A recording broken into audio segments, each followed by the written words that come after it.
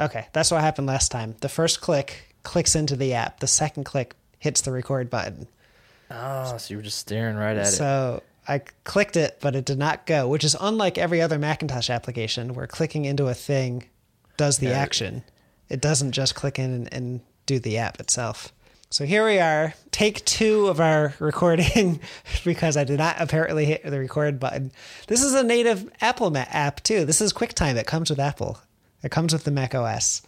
And it's the one thing that doesn't like do the action as you click into it at the same time as focusing the app.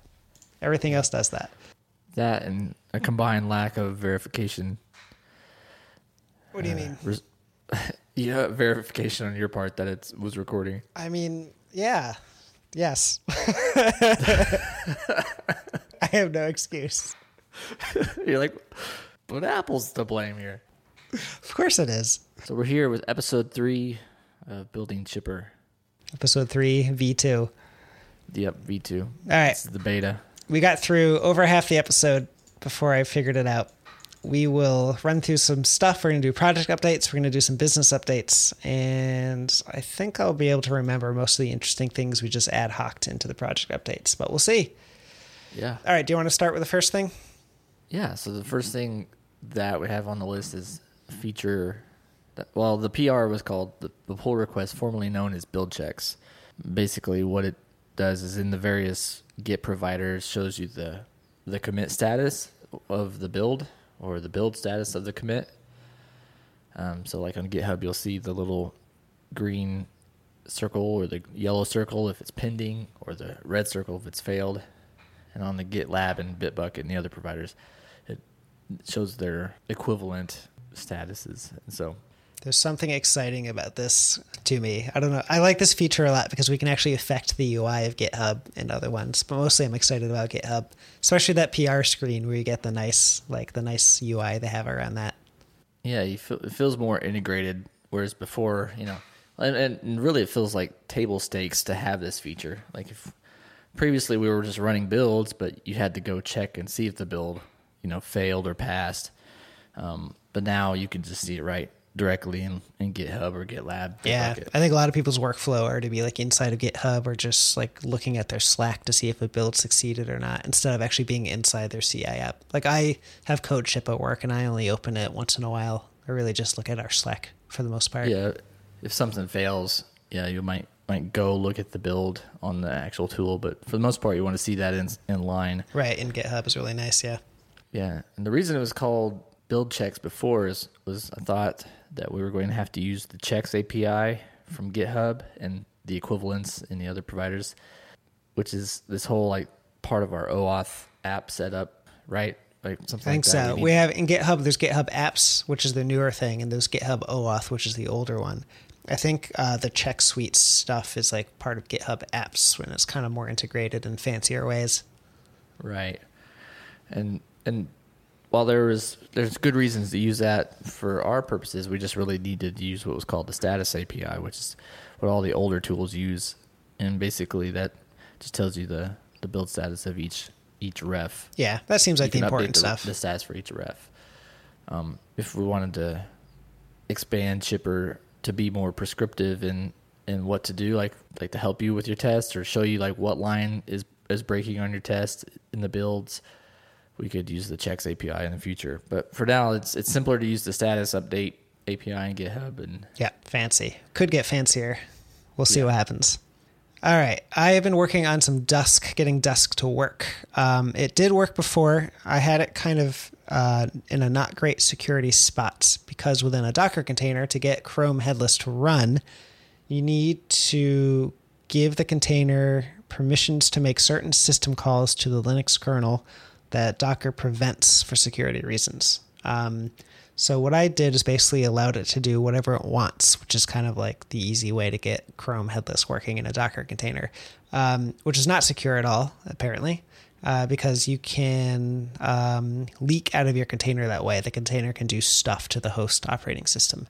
So the more proper way is to use a secconf option in Docker to pass a JSON string that waitlists the system calls they can make to the Linux kernel. So that is what we did. I found like a resource from someone who I think worked at Docker or does work at Docker, who has gone through this to make a Chrome headless container. So they have like it documented what you need to do to get that to be more secure. So that's run. Dusk is working. There is a little funkiness still. You have to serve web requests in order for Dusk to work because it has to ping a web server of some sort. So the standard thing to do there is to run like PHP artisan serve or do the PHP-S thing to get PHP to run its own little dev server so we can send requests. Other platforms have you do the exact same thing to get Dusk and similar stuff to work. Ours seems to be hanging at the end of the process because that background job is working. So the Docker container or that little portion that we're doing within the build container doesn't know that it's finished because it has that like background process still hanging around. So I just had to figure out what I'm doing stupidly there to kill that when the thing's done, when the actual build steps are done. In this case, for the most part, when people's Dust tests have finished. Yeah, it's a nice feature though, because this is like part of the whole Laravel specific CI, having Dusk in there. Yeah, I'm really kind of excited that it should hopefully be in a place where it can kind of quote unquote just work for the most part. As much as Dusk can just work. Yeah, exactly. There's some configuration. Like you need like the PHP artisan serve command automatically by default listens on port 8000, which could potentially not work unless you have your app URL environment setting to set to localhost port 8000, not just the default localhost. So there's like some extra configuration needed there. But mostly it works. There is like one thing I want to do in the future because Dusk can create screenshots. So what I want to do is that if people are using that feature, this is something you mentioned before, like because I forgot that Dusk could even do screenshotting, but because it can and it saves those screenshots, it'd be really cool if we could download or upload, I guess, the screenshots and have that visible as part of the results of your Dusk tests within Chipper. I think that'd be a really cool feature. Yeah, I think so. I mean, and this kind of punts down the line the need to be able to like SSH into the build and see what happened. Right. Yeah. Which is it's like, well, if you were just going to SSH in to try to see the images or download them, we can avoid doing that a little bit longer. Yeah. Yeah. I suppose it'd be more useful on a failed build than a successful one, huh? That's interesting. Yeah. That makes sense. Let's see. Other than Dusk, I've been working on updating the build environment a little bit, which just means the Docker container and how it all works. We've gotten feedback from people on the alpha version of Chipper, which is basically just people we know kind of personally and can ping on Telegram and be like, hey, use this link and try this out and see what happens, which has been really helpful. Some people in particular have been hammering on it pretty heavily, so we were able to find some edge cases and work around them. Primarily stuff around adding databases like MySQL and Postgre and MariaDB. I had a bug where like the MariaDB host name wasn't set correctly. So if you had MariaDB, it couldn't connect to it. But if you used MySQL, it could, which is great. And then like MySQL and Postgre and all that stuff spins up a database for you. Not the database server. It does the database server, but also creates a database for you ready to use. But if you need multiple databases or if you need to run some custom like queries to set something up, you couldn't do that. So one thing I did was to add the MySQL client command, the pSQL client command, so you can connect to the various databases. And I have them configured in a way where you don't need to know a username or password. So for the most part, you should just be able to run like MySQL. And since this is not an environment, right? This is a build system. It's not an interactive environment, so you can pass it like a query as a string in both cases. So MySQL-E, and then you can say like create extra database with a certain character set or, whatever kind of weird stuff you might need in your build without needing to know a username or password, which is really nice. The same thing goes for the environment variable setup. So for each database you configure, you get some environment variables for the username and password in the database we have set up for you and all that stuff. In addition to that, it also sets up the Laravel environment variables, which will be available to you to use, so you don't need to set them in your environment. And I believe system environment variables override anything in your .m file and your .env file anyway, so these will kind of just work. So that's your db_connection, db_host, db_user, all that good stuff. That should be set for you if you choose to hook up a database in your project configuration. So hopefully that should just work. And now I'm remembering in our previous recording, our version 1 recording of this, we talked about whether or not it was needed for people to be able to hook up multiple databases, like one PG-SQL database and one MySQL database and one MariaDB database, all in one build. Whereas right now you have to select one, and you only get one extra database other than SQLite, which you can use on any in any build because that's just file based. Yeah, like what I was saying was that like Laravel Nova is an official Laravel product, and it needs to be able to check against multiple database types. But Laravel Nova, the project, is not necessarily the kind of projects that we're targeting Chipper for initially.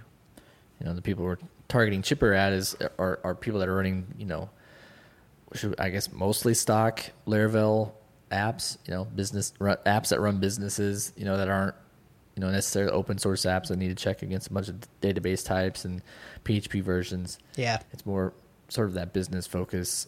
Yeah, the business focus, I think, is where we have to start, because that will help, in theory, bring in revenue, so that later, if we want to and feel we need to, we can expand that into supporting like people with open source projects, or just have the extra revenue available to spend on extra infrastructure, to pay for the extra compute hours, to allow builds to have, you know, multiple databases hooked up to them and that kind of thing. Yeah. And I'm not even sure that's a bottleneck right now, but it just kind of feels like it, because databases can get really heavy potentially. Yeah. And you don't want to have, especially with no revenue, you don't want to have anybody just Ronnie on GitHub running every one of his repos, right? You know, and spending all those compute hours. Just clogging directly up our comes servers. out of our pockets. Yeah. So we'll see what happens there. Yeah. So for now, it's a kind of an intentional, not a bug. It's a feature. It's a feature.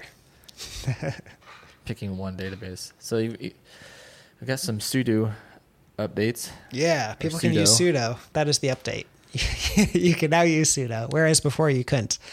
And initially, I was hoping to avoid people needing to use sudo by having it including lots of things people may need and having it very close to being a Laravel Forge type thing. But there's just situations where you just have to do stuff that requires sudo. I'd actually not ran across any apps of mine that I needed to use Me it, too. you know? That's true. But someone did. They had to change their locale to an Australian locale, Michael, because they needed the currency to be set within PHP, which is kind of locale driven. So that would allow their test to pass, because that's what their code is all set in the Australian currency and Australian locale, and even their time zone. And to run like the locale gen command required sudo, and to put stuff in certain files. So that got picked up. Those changes got picked up. And while not being, we could do it in a way that was, you know, secure. Yes, Whereas, that's right. You know, because the other providers provide this option. Right. And I was wondering like what kind of crazy stuff you could do to a container that could affect the host system, but it turns out not really much. Yeah. And if other people are doing it, they're doing it in a way that makes sense for the business still, so we can figure it out. Right. Just knowing that it's possible is half the battle sometimes. Knowing that's possible to do securely, yeah. Yeah.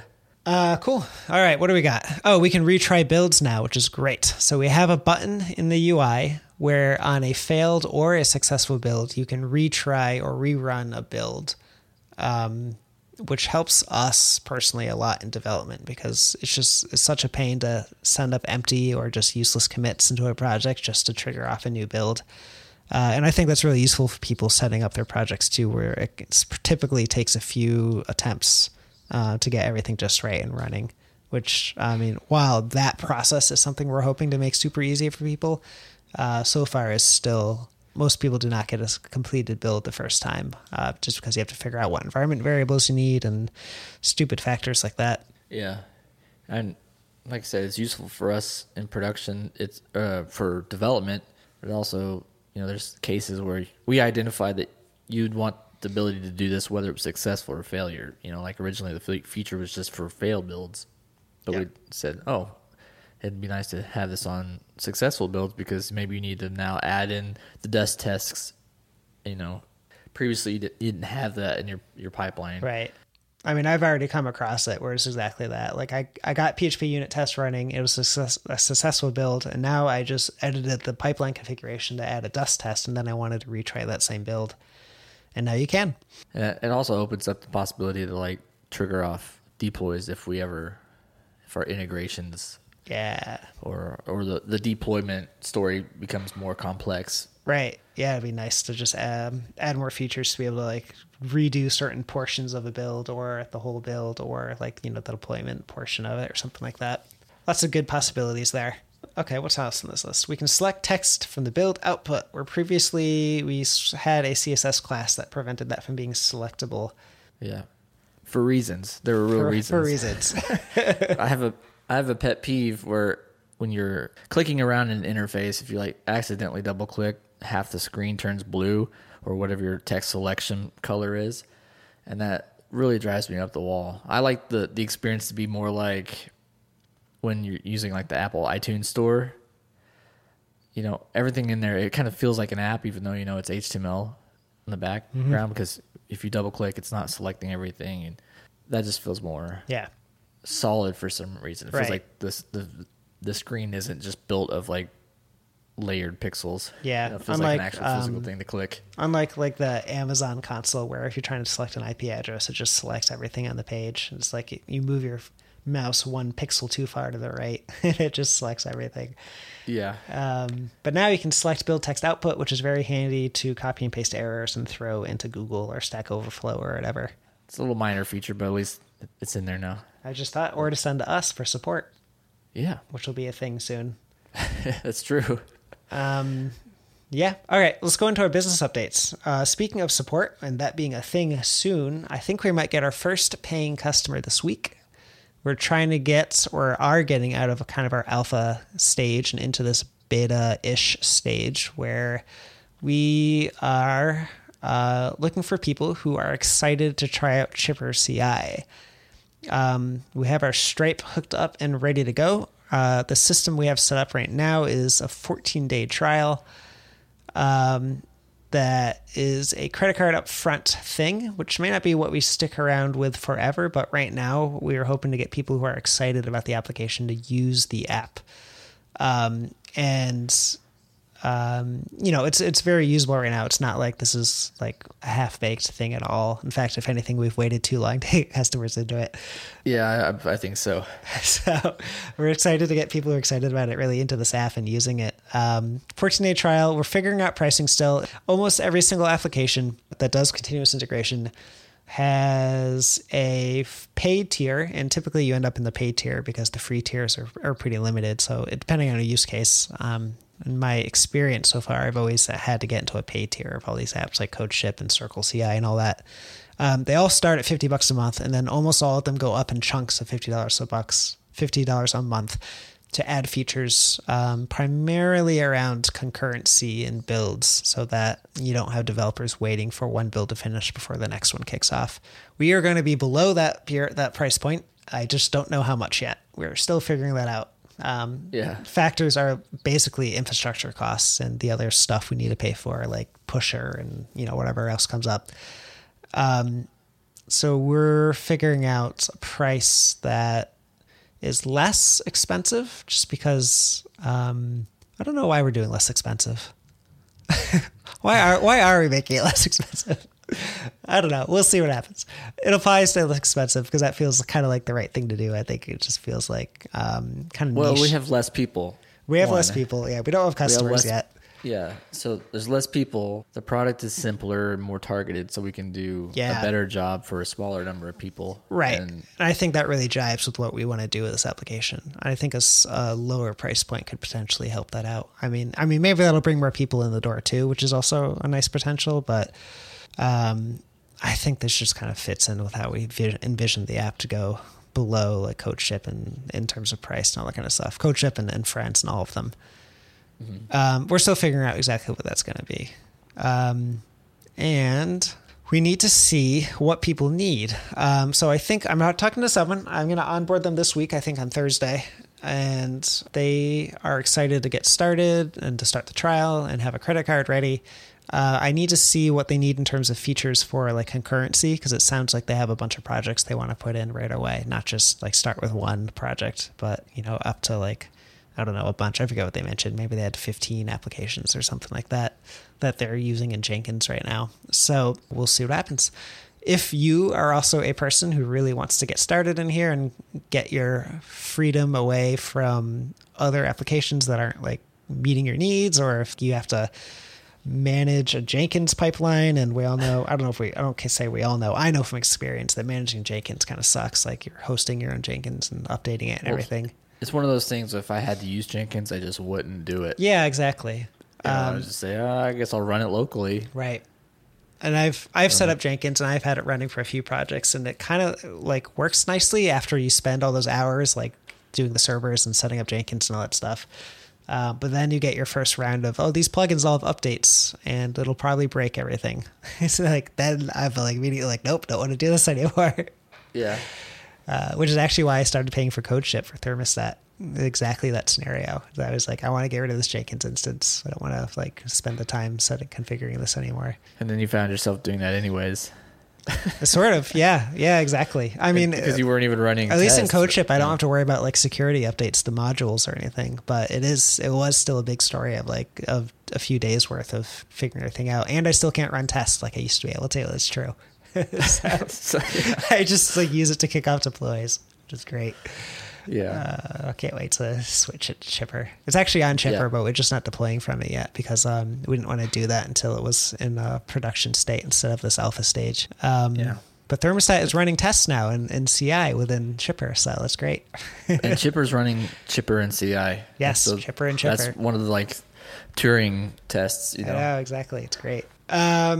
Okay, so if you are excited, if you want to try this out and start a trial or talk to us about, if your application could fit in this, I think most people's can, but we'll see what comes up. Send us an email at admin@chipperci.com. Yep. And we are happy to get you into the app. We'll probably do an onboarding like on a screen share type thing so that we can help you set up the project, and that'll help us figure out what kind of things we might need to add in terms of like onboarding messaging, or just if anything's broken that we just haven't tried to do. Yeah, it's going to be exciting getting people in there. This is that moment where it's like all the vulnerability. Yeah, exactly. Like, you imagine like some sort of like nightmare scenario where you're onboarding somebody through a Zoom call or something, and they're like, this is absolute shit. Yeah, everything's broken. This is garbage. Oh, I thought it would be more built out than this. But actually, the app does feel good. I like it. I'm excited to use it myself. And I think if anything, we've waited too long to get people on it. But it's like... Yeah, so the fears are probably unfounded, but you still exactly sometimes feel that kind of stuff. Right. Definitely there's some component of fear there, but it'll be good. Get people on there, get some people paying, get support set up so people can ask us questions, and all that kind of good stuff. Yeah. Start building out some more documentation. That's right. We do have docs. Docs do actually exist at docs.chipperci.com, but they are minimal at the moment. Not super, super minimal, but they definitely need to be expanded on. Yep. So we'll see. That'll happen as people like make comments about how do I do this, and we get that kind of feedback. All right. Anything else you want to talk about? No, I think that's it. That's it on the list. All right. In that case, let's have an update out in, I don't know, another week, another 2 weeks. I guess we'll see whichever it is, depending on what happens in this next week. Yeah, we'll see how the beta starts going. Yeah. All right. Talk to you later. All right. See you later.